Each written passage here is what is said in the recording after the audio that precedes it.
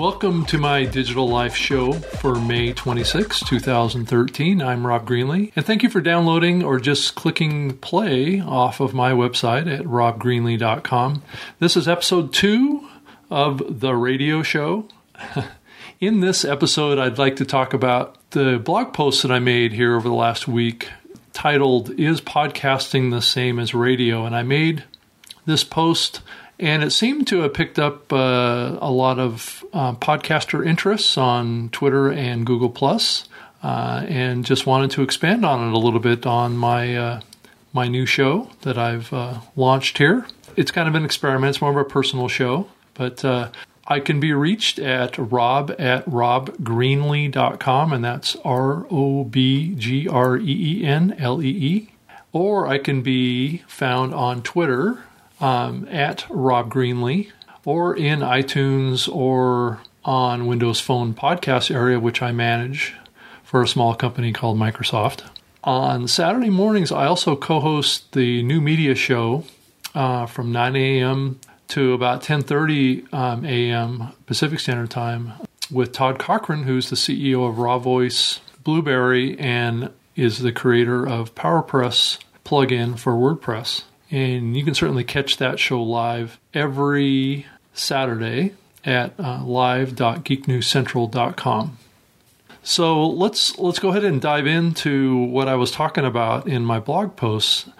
I've been hearing quite a few kind of broadcast radio folks have been recently kind of plugged into listening to what people are talking about in the broadcast radio business.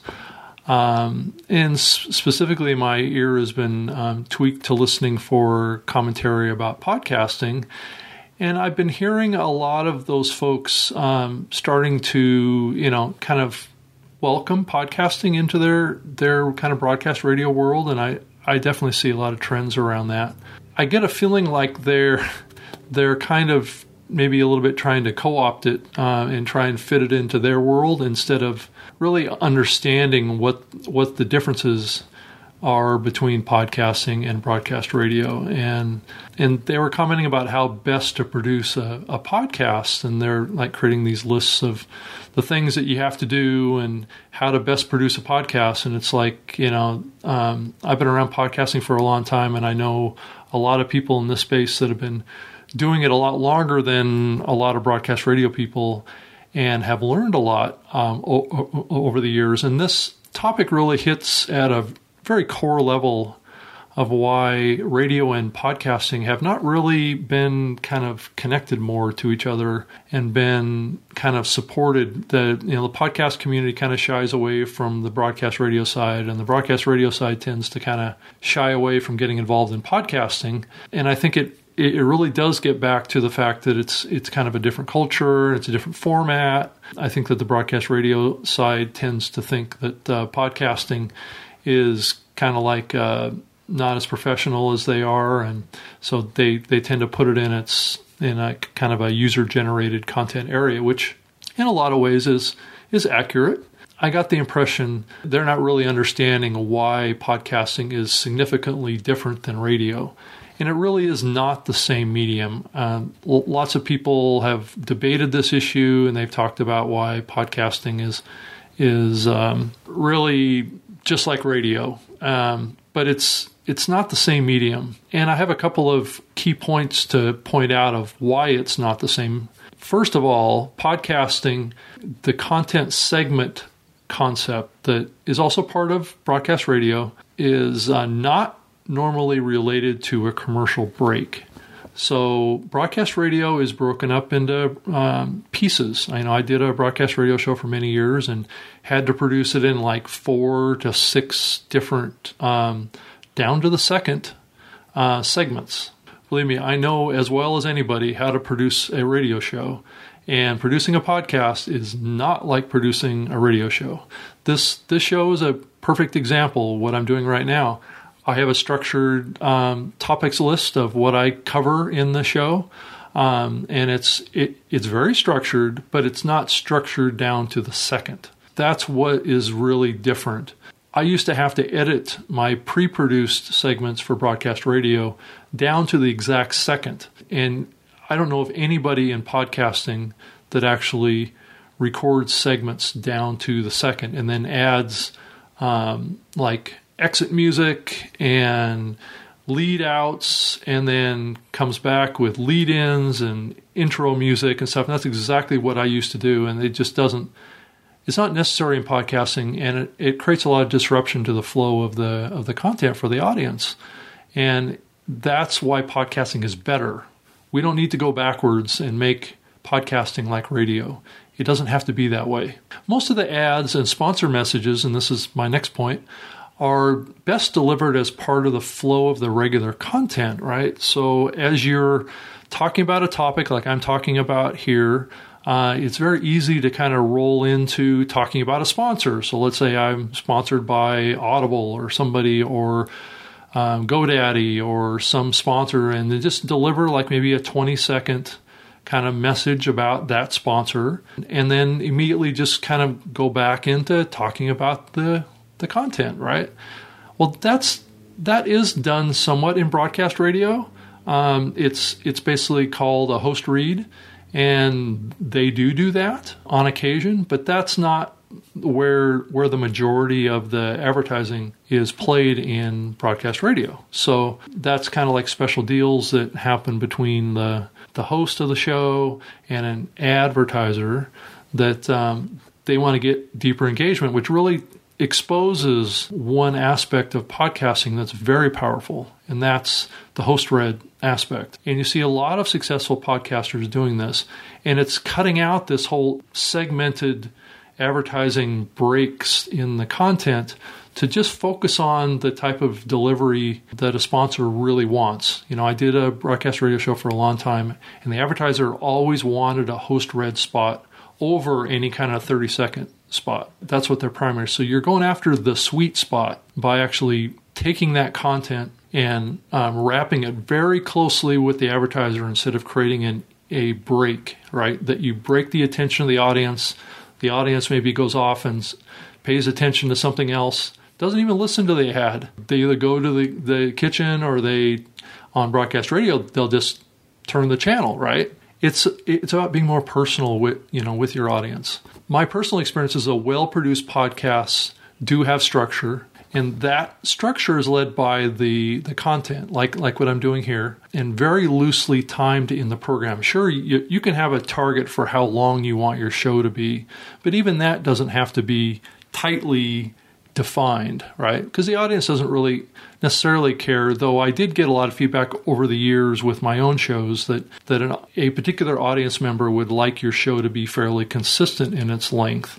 Not down to the second, but down to like maybe you shoot for like a 30-minute show each week, or you shoot for a 45-minute show. If it goes 40 minutes or it goes 35 minutes, the audience really doesn't care about that, right? That's not what's important to them. But what's also important is being able to cover whatever topic and content that you want to cover, but also what you feel like you've completely covered for your audience. And if you produce your content to go after a certain period of time, then it's easier to make it all work for what the content producer wants and what the audience wants. And that's the key. So there is no reason to hit a certain time clock, right? And the thing about program length is that it doesn't have to fit a standard model like radio. Give the length what the audience wants. No one size fits all. And it can also be different based on genre. So if I'm doing a podcast or a show about, it's like the 1 minute Bible or something like that, well, it better be probably close to a minute, right? But if I'm doing a show like this, what I'm doing here is giving my thoughts and my opinion.